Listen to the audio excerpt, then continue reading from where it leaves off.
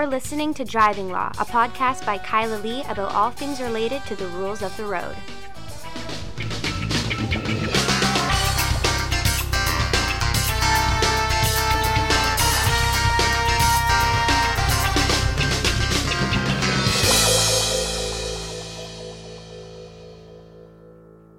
Hello, and welcome to another episode of Driving Law. I am Kyla Lee, and with me, Paul Doroshenko, my sometimes co-host. Struggling along This week. Why are you struggling, Paul?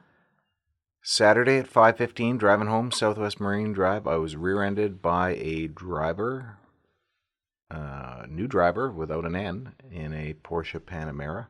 What? A new driver in a Porsche? In a white Porsche Panamera in Vancouver. Gee, what a shock. Wow. What happened? I was launched. It was completely, I had no idea this car was coming up behind me. I was driving at a slow speed because it was heavy traffic. And I was launched, and I am injured. Were you launched into anything? I was launched into a Tesla. Okay, and sorry, were you driving your green truck? What were you driving? I was driving a 15-year-old sedan. Oh, come on. Well, it's a Mercedes, but it's a 15-year-old sedan. I just want you to be my ridiculous driver of the week. Not you, but your accident.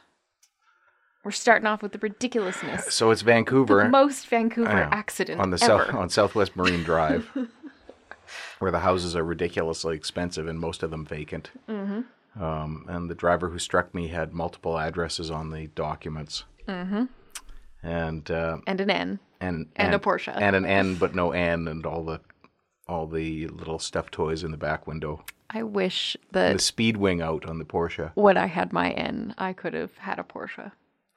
I don't think you would want one. It's clear that it's too much for some people, and that was the sense I got with the driver who struck me.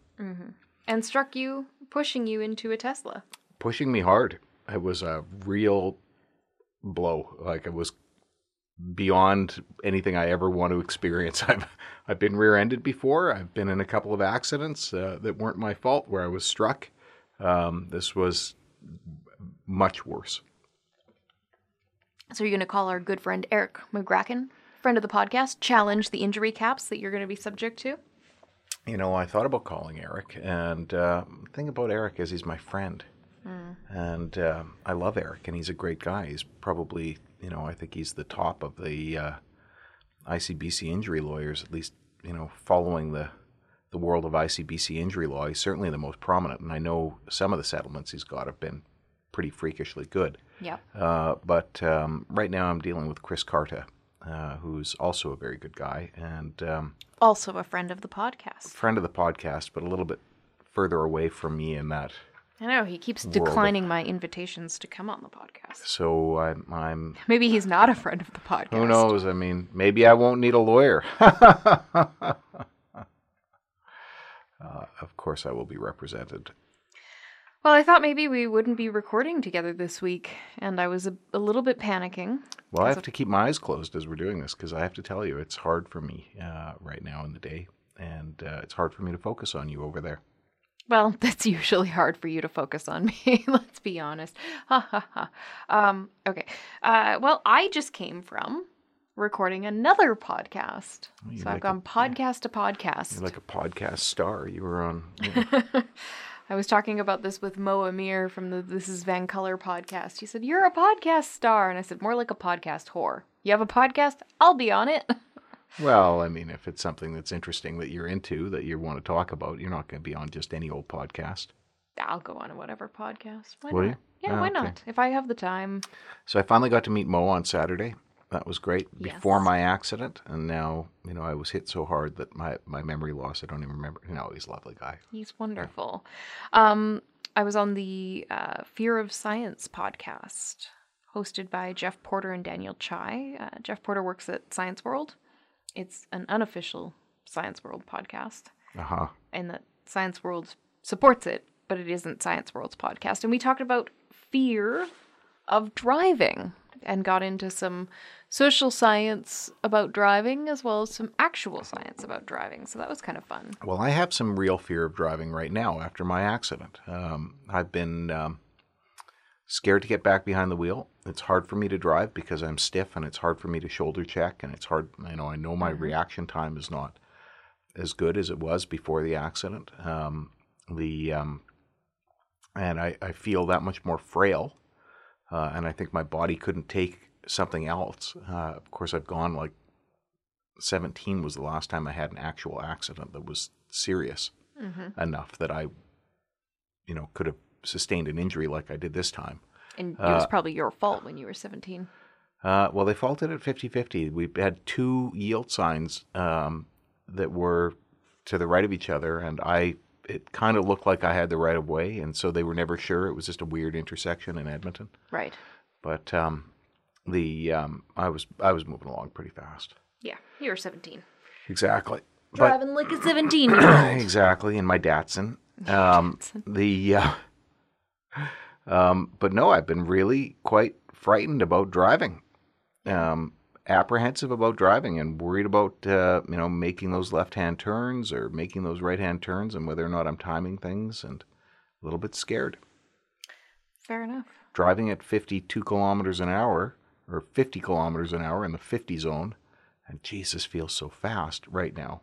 Because I feel Meanwhile, frail. everyone behind you is like, what the I fuck know, is this wrong with this Vancouver. guy? He should be driving at least 60. Come on, Grandpa. Well, that's normal in the school zone when I'm driving 30. Yeah. But and it just feels fast. All right, so ridiculous driving of the week, or ridiculous driver of the week, would be Paul Doroshenko's most Vancouver accident ever. Porsche into Mercedes into Tesla. On Southwest Marine Drive. On Southwest Marine Drive. Well, the Porsche driver was apparently likely on her phone, from what I could tell. And had an N. Yeah. Now, moving on to other... Well, she rear-ended a lawyer, too. Yeah. So. It's also Vancouver. Moving on to other more interesting driving law topics. Legislation passed in British Columbia recently that allows, it was passed on Wednesday this week, so Wednesday, November 26th. 26th? Sounds about right. Yesterday was the 27th. Today's the 28th. Today, yeah, so the 27th, November 27th. BC passed legislation that requires oil companies to reveal how it sets gas prices. And this, of course, was a response to the BC Utilities Commission, which found that essentially there was a 13-cent completely unexplained and arbitrary difference between what we pay for gas here in the Lower Mainland and what everybody else in the Pacific Northwest pays for gas. Well, and then they conducted that inquiry, and they got basically no help from... They got railroaded by the oil companies. There was only one that sort of participated. It was like Husky or something like that. And the rest of them just... like 4 gas stations. Yeah, the rest of them were forget it. Yeah. If we don't have to give you this, we're not giving it to you, which is kind of creepy. Like, I don't know. If you have nothing to hide, then just turn over the information so the Utilities Commission can go, oh, this is why it's different. This makes sense. Well, and that's okay, normally you're thinking to yourself, I don't want to give away all my competitive whatever if you're a business person. Yeah, but on the other hand, these are oil companies that presumably Esso knows exactly what Shell is doing, and they know exactly what Petrocan's doing, and they all know what each other's doing. Well, Esso is owned by Chevron, so they're all talking to each other about what the other is doing. We know that from litigation, where there's been too much talking amongst them that it's amounted to price fixing. Do we know that from litigation? Yes, the price fixing scandal on gas in Quebec. Oh. Oh. I did not know that you're clearly not a Quebecer. No. You've never lived there. No. I have. That's why I have it down. But in either event, it's probably racist and something we shouldn't do. I didn't know that I know there's been scandals, but I never knew that they... Yeah, they had a gas price fixing thing. Okay. Well, yeah. we all expect that that's what's going on. I mean... And every time it's been investigated by the Competition Bureau, they've never been able to find anything, but maybe once in Quebec. It's kind of like, how is it not price fixing when you look at a corner that has 3 gas stations from 3 different companies and all the prices are the same? Doesn't mean that they decided to do it. The could be that they saw the one person raise their price and they thought, you know what, we're going to raise the price too. I don't want to have a flood of people here and I want to make a little bit more money. Oh, yeah. I don't want more customers because the more people that come in to fill up their tanks, the more people that also pop in for a Slurpee, which is just profit. There are ads running right now on CKNW saying, you've probably been using the same gas station for a long time. Why don't you think about trying our gas station? I think it's Husky or something like that. Really? Mohawk, yeah. I think they have a point. They are trying to get those clients who are devoted to that one gas station they've been going to for forever. And so when it comes down to that price fixing thing, it's just an issue of, Chevron is looking at the Shell across the street and they're thinking to themselves, we want our regular Chevron customers to keep coming back to Chevron. We don't want them to think about maybe going over there to Shell and getting better gas. Because I'll tell you, the gas at Shell, as a regular customer, is the best. This podcast is sponsored by Shell Canada Corporation. No, it's not, but it could be. Shell, we will take your money. If you want to sponsor the podcast, Shell, I'll say good things about you every time. I mean, $100,000 will do it. Yeah, sure. I'd do it for slightly less. Yeah, 50. Yeah. My podcast integrity has a low value. Yeah. No, I used to buy a Petrocan in Edmonton, and my fuel pump in my Volvo froze up, and I started using Shell gas. I used it forever. I never had to use any fuel injection cleaner, and my Shell gas worked better. But actually, I don't want to. And before that, I used Shell gas in my MGB. Always worked better. Okay, but more importantly, I think for a lot of people in the Lower Mainland, because of the scarcity now of gas stations, particularly people in Vancouver proper. A lot of Chevrons closed down, and Chevron sold that land because the land was worth so much money. Well, I know, but my decision about where I buy gas is 100% based on convenience. If I am running out of gas while I'm driving on my way to or from court, I'm going to the gas station that's either on the way to court or on the way back from court. And other than that, I'm going to the gas station that's like a block and a half from my house. And there are times when I will drive by the other gas stations and the price might be cheaper, but it's not convenient for me to stop, so I don't go there. No, but if you go on Sunday night to some of the gas stations on the Chevron on Kingsway right next to the Dairy Queen. It's always got a line. Sunday night, they drop their gas price to nothing. The Shell way up on West 10th and up in Point Grey, there used to be a lineup when I lived up there all the time. People would line up to save 3 cents. They'd be in luxury cars to save 3 cents a liter. This is the thing. You look, you're like, oh, wow, it's 3 cents cheaper at this gas station. I could line up. Or I could go home and literally at the end of the day, it's going to be a price difference of maybe $6. $1.80 half the time. Yeah. Because your tank's not empty anyway. Exactly. You're just lined up there to buy gas on a Sunday night. Conveniently, my tank is empty. That's the other thing. I don't gas up until my tank is pretty much on empty because time. I know. Sometimes I come to the office and I think, I could get someone to go fill my car for me while I work. But I don't. But I think about it. But you could. But I don't. We'd allow it. I know you would, but I don't. I'd go fill your car for you if I had the time. I never have the time, and right now I'm so stiff and I can barely move, so... Well, don't fill my car for me then.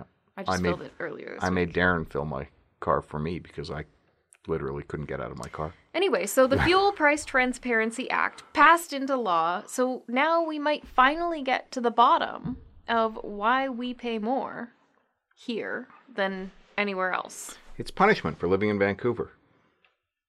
Yeah. We have to pay. Yeah, but is it like this hidden luxury tax? I don't think so. I think it's actually companies deliberately gouging people. And that's fine. I don't feel bad for the people who are pulling up to the gas station in their Hummers and other expensive cars. But I do feel bad for the people that are pulling up to the gas station in the 92 Toyota Corolla that's held together at the bumper with duct tape.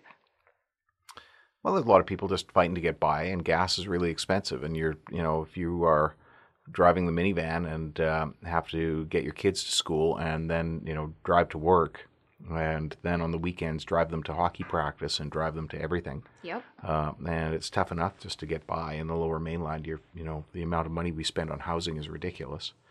No, I'm sympathetic. So, and I appreciate the fact that the government is doing something. At least it's telling the oil companies that they're going to be watched. Noteworthy is that gas prices in the Lower Mainland are the lowest they've been probably in a couple of years. It's almost like they're terrified. They're terrified because they saw the and they're bill being reacting. tabled. And then they're like, shit, we'd better cover our tracks. Oil prices drop around the world, and gas prices never dropped. They dropped like 20 cents. Like 20 cents a liter. I know. I filled up the other day for $128.9. I know. I thought I was getting a bargain. Then I got depressed. It's like 38 cents a liter when I started driving in 1984. This is the depression setting in. Okay. Completely unrelated, no smooth transition between these topics today, Paul. I wanted to talk to you about Linda O'Leary. Oh, okay. So, new information has come out from the warrant documents in the O'Leary boating crash case. And I know this is driving law, but this is driving law for two reasons. Reason number one.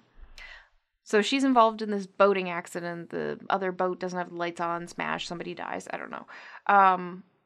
She leaves, goes home.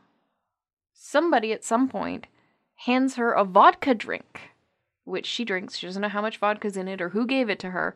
She drinks it. Then the police show up at her door, knock, knock, knock. So you killed someone with a boat, Miss O'Leary. Can we have a breath sample? And she blows a warning. So what does she get? Not a criminal charge. Thank goodness. She shouldn't get one. Nope. But a 3-day, not a 3-day, sorry, the equivalent of a 3-day warning-related driving prohibition. Riddle me that. I hate that phrase. But I understand what you're saying, and that it makes absolutely no sense because the legislation for the provincial legislation that permits the 3-day driving prohibition applies to vehicles on a roadway, at least in BC. It doesn't apply to boats, and there's got to be can't legislate boats with driving law, and it's got to be relatively contemporaneous with the time of driving, and it can't be on the basis of alcohol consumed after operating the vehicle. So you get a driving prohibition because of something you did in a boat, to which Ontario's Highway Traffic Act doesn't apply. I don't know. I haven't looked at the Highway Traffic Act to see if it does or whatever. I mean, I'm almost tempted to see if Brian Greenspan wants to come on the podcast and explain this to me. Well, maybe she disputed it and won. We don't know. Maybe she did. We don't know. Or maybe she just thought 3 days. Whatever, a couple days off the road doesn't affect me. She's just limo drivers driving her around anyway. Yeah. Anyway, so that was one thing that irked me about the situation. But then the second thing is this post-driving consumption. Because this, of course, was one of the big changes brought in by Jody Wilson-Raybould in Bill C-46 was this prohibition on consuming alcohol after you've operated a conveyance, which includes a boat. And a pool noodle. And a pool noodle. It prohibits you from consuming alcohol to get over 80. Now, she blew a warning, so she didn't blow over 80. But potentially, depending how long after. I'm surprised they didn't arrest her, detain her, and make her blow into an approved instrument and then use Jody Wilson-Raybould's retrograde extrapolation formula. This is the thing. You can extrapolate and just add it up to make it 80. All they have to do is wait long enough until she's got a low enough reading that they can back extrapolate it up. As long as they get 20 or more. Yeah. So that's interesting. She's lucky she's not charged because there is a mechanism where she's charged under the Shipping Act. Yeah, she's charged under the Shipping Act with careless boating. But she's lucky she's not charged with being over 80 milligrams of alcohol, or at or over 80, 2 hours after ceasing to operate a conveyance. Because not only could they, theoretically, under the law, not only can they back extrapolate, and they could use the time, maybe depending on when the reading was taken, to say she was over 80 at the time that she operated the boat. And then she would have to raise her intervening consumption, and she wouldn't succeed because she was in a boating accident that killed somebody. So obviously the reasonable expectation not to provide a breast sample couldn't exist. The next thing that they could theoretically do, there's no prohibition on this in the code, they could call an expert to say, based on her consumption rate, the vodka that she consumed in the intervening period, based on rates of absorption, up to 90 minutes in bolus drinking situations and usually 20 to 30 minutes after the end of consumption, based on her weight, she would get to 80, or at some point was at or over 80 within those 2 hours, even based on a reading taken earlier in time. If they know the drinking pattern, which it appears she disclosed to them. But it may not have been disclosed to them in a manner in which it's admissible. Maybe not, but theoretically possible.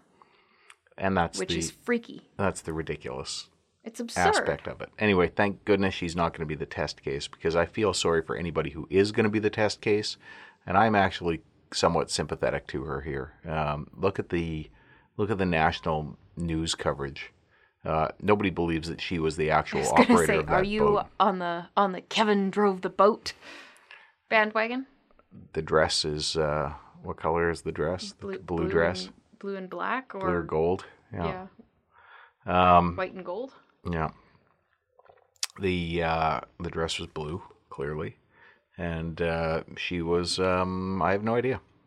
I won't speculate about it, and the reason I won't speculate about it is because I don't think it's fair. As I say, you have to accept the evidence that's there sometimes. And the evidence that's there is two people saying that she was the one operating the boat. A lot of people are very not sympathetic to her. I know you say you're sympathetic to her, but a lot of people are not. They're not sympathetic because here you have somebody with literally no end to the resources they have, like billionaires. Right? Billionaires? Yes. And they can hire the most expensive, top-notch lawyer. They never phoned you. I'm not the most expensive, Paul. No, you're the most top-notch, but no, they didn't phone me. It's fine. It's fine, Kevin and Linda O'Leary. You don't need to call me. You can call Brian Greenspan. I'm just saying, I probably know this area just as well. It's fine. I don't need your money. Would have done it for half the price. Yeah, half the price. I would have done it for like 2/3 of the price? What they spend on lunch. Probably. Yeah. The surprisingly cheap. Too cheap for the O'Learys. Anyway, no, they didn't call me. That's fine. I don't want the case. I'm busy enough. No, but they have all these resources. They can hire one of the most expensive, well-recognized, famous lawyers in Canada in criminal law, Brian Greenspan. Nothing wrong with him. Excellent lawyer. But, well, the average Johnny Lunchbucket doesn't have that. She does the thing that the law was changed to prohibit for the purposes of people who are well-heeled enough to get that information quickly. Everyone was concerned. The cop who drank after the accident. Monty. I just think when you have all of these resources, it's easy to phone the person who will say, pour yourself a drink and make sure everyone knows you had it. Because that's going to be your best defense. Yeah, well, you might not say that, though, now. Well, I wouldn't say that because that would be advising someone to commit a criminal offense. That's the point.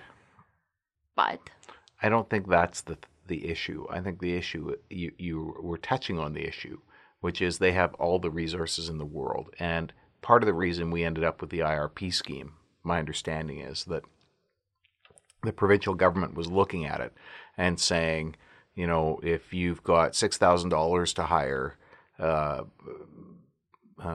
Sutherland or Hewson or me or, one of those other people who did this job back before the IRP scheme came in, your likelihood of not being convicted is extremely high. And if you're a person who didn't have that money, your likelihood of conviction, it was likely that you would end up convicted.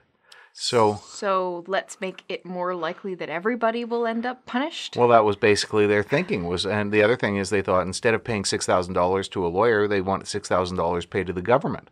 So instead of taking $6,000 from everybody, the lawyers, the few lawyers who were really good at it, collecting the Dudley Edwards and us, so forth, collecting this money, the government was going to collect the money and basically force the lawyers out. And it did force a bunch of lawyers out. And, me and a few other guys were the last people standing. Judges. Well, a number of them became judges. Yeah. Dudley Edwards did not. He died. That's another way out.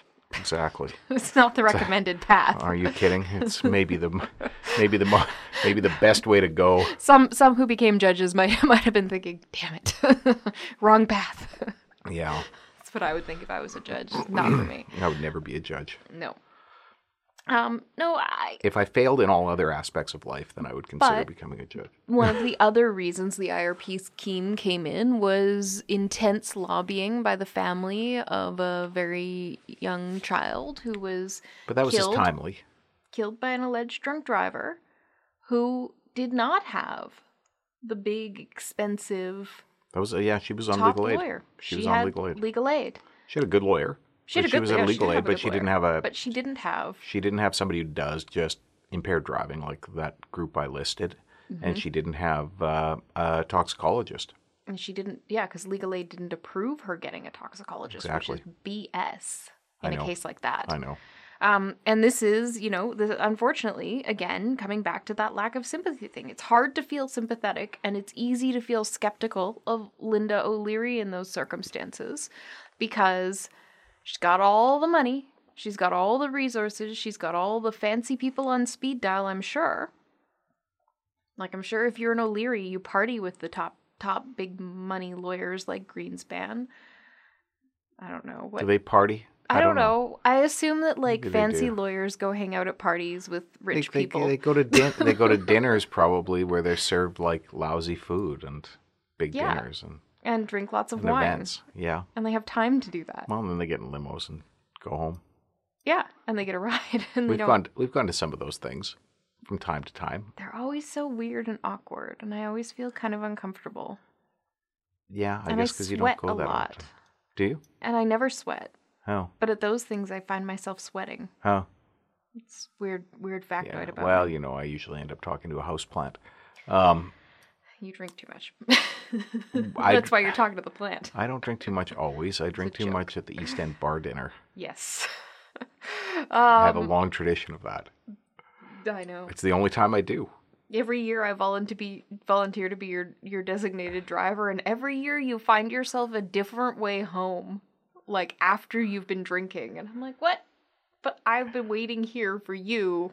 You could leave earlier. I always figure out some way home. Doesn't matter how drunk I am.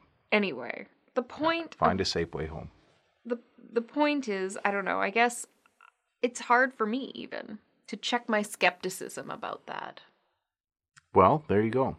See, I have checked my skepticism. I'm approaching this more fairly than you. Yeah, well, maybe that's why Linda O'Leary didn't hire me. Well, Linda O'Leary should have hired me.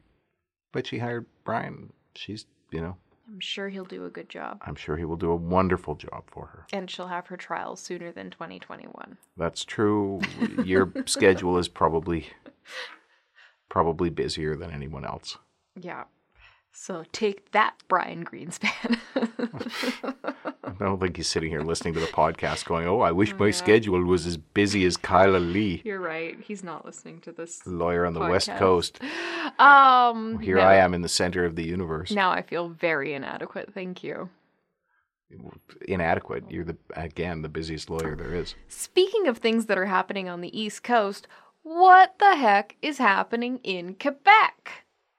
Is that the East Coast, really? Rhymes. It's Eastish. It's all the East to me. After Manitoba, it's kind of a mess, and I don't know which is which. I gave a presentation this week, and that was hard to do after my accident, let me tell you, especially with my faulty brain.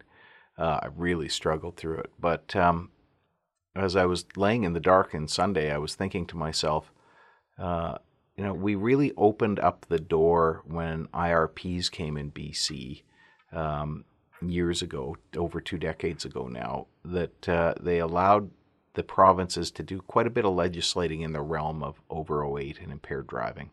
And before that, we had an over 08 in the Motor Vehicle Act that everybody thought was unconstitutional. And now, I don't know. But the provinces now have a real, inconsistent application of the law. So for a long time here in BC, if you're convicted of impaired driving or over 08, you were paying a higher fine than you were in other parts of the country. You got a longer driving prohibition, despite the fact that it's federal criminal law because it was written into the Motor Vehicle Act. And in Quebec, they've had for a long time, apparently, harsher punishment for refusals. I think they had a 2-year driving prohibition the first time out and a $2,000 fine. We now have a $2,000 fine across the country. But now Thanks a lot, Quebec. I know. It's ridiculous. It's just that Who can punishment afford is so over the top. $2,000? That punishment And is that's a so minimum. fucking over the top. It's just ridiculous. For an ASD refusal, where you got a police officer operating some little handheld device that's not recording any information. It's ridiculous. It's shameful. It's shameful. I'm so disappointed with this federal government for that. But in it's any okay. event, You can get time to pay. yeah. But the point is now, what do we have in Quebec? Your second conviction for a drinking driving offense leads to a lifetime interlock requirement. So about $2,500 a year in renting the interlock equipment and paying for monitoring equipment. And that's the price right now. 10 years from now, it'll be $3,500. That's $30,000 a Rest of your life. decade. It also means you can never, for the rest of your life, operate any vehicle that can't have an interlock. Heavy machinery, equipment, it prohibits you from so many different types of jobs. Riding mower? Those big delivery trucks, like the big rigs and shit, you can't put an interlock in those. Motorcycle? Yep. Riding mower? Yep.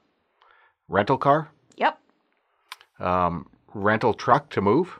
It is like a form of punishment that is so inconceivably debilitating that it defies logic that this can possibly be a justifiable administrative penalty under a licensing scheme. I agree with you 100%, but how is it going to get struck down? Somebody's going to have to challenge it. How are they going to structure that? Well, you would have to, speaking from experience here in British Columbia, trying to challenge mandatory things in BC's Motor Vehicle Act. First, you'd have to be convicted for your second time. Then you'd have to get notice that you were now subject to the interlock requirement. You'd have to wait until you've finished your driving prohibition, which is probably at least 3 years for a subsequent conviction, just like it is in BC. It's actually, I think, 3-year minimum now under the code. I think it's 2 in the code. 2. Okay, well, whatever. You're at least 2 a couple years years. that you're prohibited from driving, yeah. And then you go to renew your license, and they say, okay, now you're subject to this restriction. Then you have to write to them. And you have to say, I object to this restriction. I wish to review this restriction being put on me. And then you have to wait for the government to write back and go, there's no ability not to do this, or it's mandatory, there's nothing we're going to do, or deny your request for review, and then you have to seek judicial review and constitutionally challenge it that way. Or they could never reply to you, and then you'd have no reply, Well, and then you you have have to to go and make an order application to court for them to mandamus order for them to consider it, and then they'd consider it, or they'd say we're going to consider it in 3 years or something like that, and then you'd Yeah. end up with a mandamus order for that And you can end up to in make this, it sooner, and then you get a decision eventually, and then you'd have to judicially review the decision on what basis? yeah, On what basis? that they don't have the authority to do what the legislation says that they do. And we have Court of Appeal authority here in British Columbia from a case that the Court of Appeal overturned of mine that still frustrates me to this day, where they said, well, this is great. The Chambers judge ruled that the superintendent had to do this thing in this case that you've spent years working this series of judicial reviews towards. But there's actually no authority to do that And so the order the Chambers judge made wasn't lawful, even though all of the case law said that that's how you do this. So you can't force an administrative tribunal to do something the statute doesn't give them the power to do by getting a court order. So, like, the only avenue is a constitutional challenge. And then what do you classify it as? Punishment? Is it punishment? Are you challenging it under Section 12? Is it a search because you have to blow into the interlock every time and share the data with the government of Quebec? Is it a form of detention? Is it Section 9? Like, where is your constitutional challenge coming from? Also, for Quebec lawyers, there's 3 cool ideas for challenging this provision. Those were the best 8, 3. 9, and 12. Best 3 you could come up with. You're not going to be able to argue that it's discrimination against the drunks. Why is being an alcoholic not a protected class? Well, it's a medical issue. But then what about for medical people? People who have medical issues where they can't blow. What if something happens to you in the course of your life between, you've had the interlock for 7 years and then you get lung cancer. Now you just can't drive? You've lost one lung. You've had one lung removed. Yeah. Can't drive anymore. Not allowed. Because you can't blow into that interlock and hum at the same time. Yeah. What's going on in Quebec is absurd. I mean, I have enough trouble with the indefinite lifetime driving ban that you get for a 3rd impaired driving conviction in BC, but at least there is a provision in the Motor Vehicle Act that allows it to be reviewed by the provincial court. You can apply to your sentencing court to have it reviewed. So there's like a quick and easy way after you've served a portion. Well, there is a method in Quebec after your second conviction. After 10 years, you can apply for a review. After 10 years. Yeah, but on your 3rd, there's no application to apply, so you're done. But how can you have a power over somebody's life for the rest of their life that is unreviewable? Like, is it not unconstitutional, contrary to Section 52, I believe, of the Constitution, to create unreviewable government powers? I don't know. The courts always have inherent jurisdiction to review the exercises of discretion made by government in applying legislation? If I didn't have a head injury, I might be able to answer your question, but it just basically sounded, that was so beyond me at this point. I can't answer. Great guest you've got tonight, Kyla. Yes, well, that's okay. It's just me ranting and you being my sounding board, which is, not that different than normal. Maybe I'm a better guest. All right. Anything else you wanted to add? To the podcast. To that topic? To that topic or to any driving law topic. I don't know. Maybe I thought you'd bring something along today? No, I didn't really have anything to bring along. I'm sorry. I really want to talk about the Sense BC video. Yeah. And I really think that you should probably have somebody from Sense BC on, probably Chris Thompson, for the purpose of that, because I intend to. But I should tell our listeners that tonight's podcast was not supposed to be recorded the way it was. I was supposed to be traveling out of town for court, and that got canceled for reasons unknown to me. Happens. And so I was a little disorganized because I thought I was going to have to do sort of an on-the-fly, on-the-road podcast. I couldn't line up guests or anything because I thought I wouldn't be around. And so you planned on using me as your semi-functional podcast, Ed McMahon. Well, who was semi-functional most of the time. I believe in the past you have said that you would always be my semi-functional podcast guest. Anyway, I will tell you one thing about ICBC this week. We have a smart car that we use to drive from our Vancouver office to our Richmond office and to do the odd delivery. And we bought that smart car because it was economical. Doesn't use much fuel. It was good for the environment, and they're safe cars, generally speaking. And we've enjoyed having it. And when we went to renew the insurance for our person who does most of the legal assistant who does most of the driving in it, despite the fact that she is a Class 5 driver, and despite the fact that she's been driving several years and has never had a collision, and that she drives that car around every day. Well, she doesn't drive it around. She's 3 days a week, really, because we have enough other people who are driving back and forth that we don't need to do it every day. So 3 days a week she drove the car. Not a lot of kilometers on it, but and she's in the same years of driving as the previous person who was driving it. And we went to renew it with her as the principal operator, and it was about $1,600, $1,800 more. It was $3,600 for a smart car without collision insurance on it. And the smart car is worth $3,600. That's the value of the smart car, yeah. It's, it's with those kilometers on it and the options and stuff and the new tires, it might be $4,500. But whatever, the point is, it's like the insurance jumped by that much in a car that poses so little of a risk as opposed to that Porsche Panamera that rear-ended with me. the end driver. With the end driver rear-ending me. But that driver can afford the $7,500 insurance bill that I'm sure they're getting. Yeah. So we're not going to keep our smart car. We've already decided to move on and going to manage somehow another way.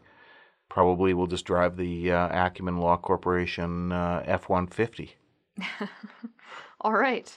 Well, that is our podcast this week, everybody. If you need to reach us, give us a call at 604-685-8889 or find us online at vancouvercriminallaw.com and tune in next week to find out whether Paul is recovered and able to adequately articulate constitutional law like normal.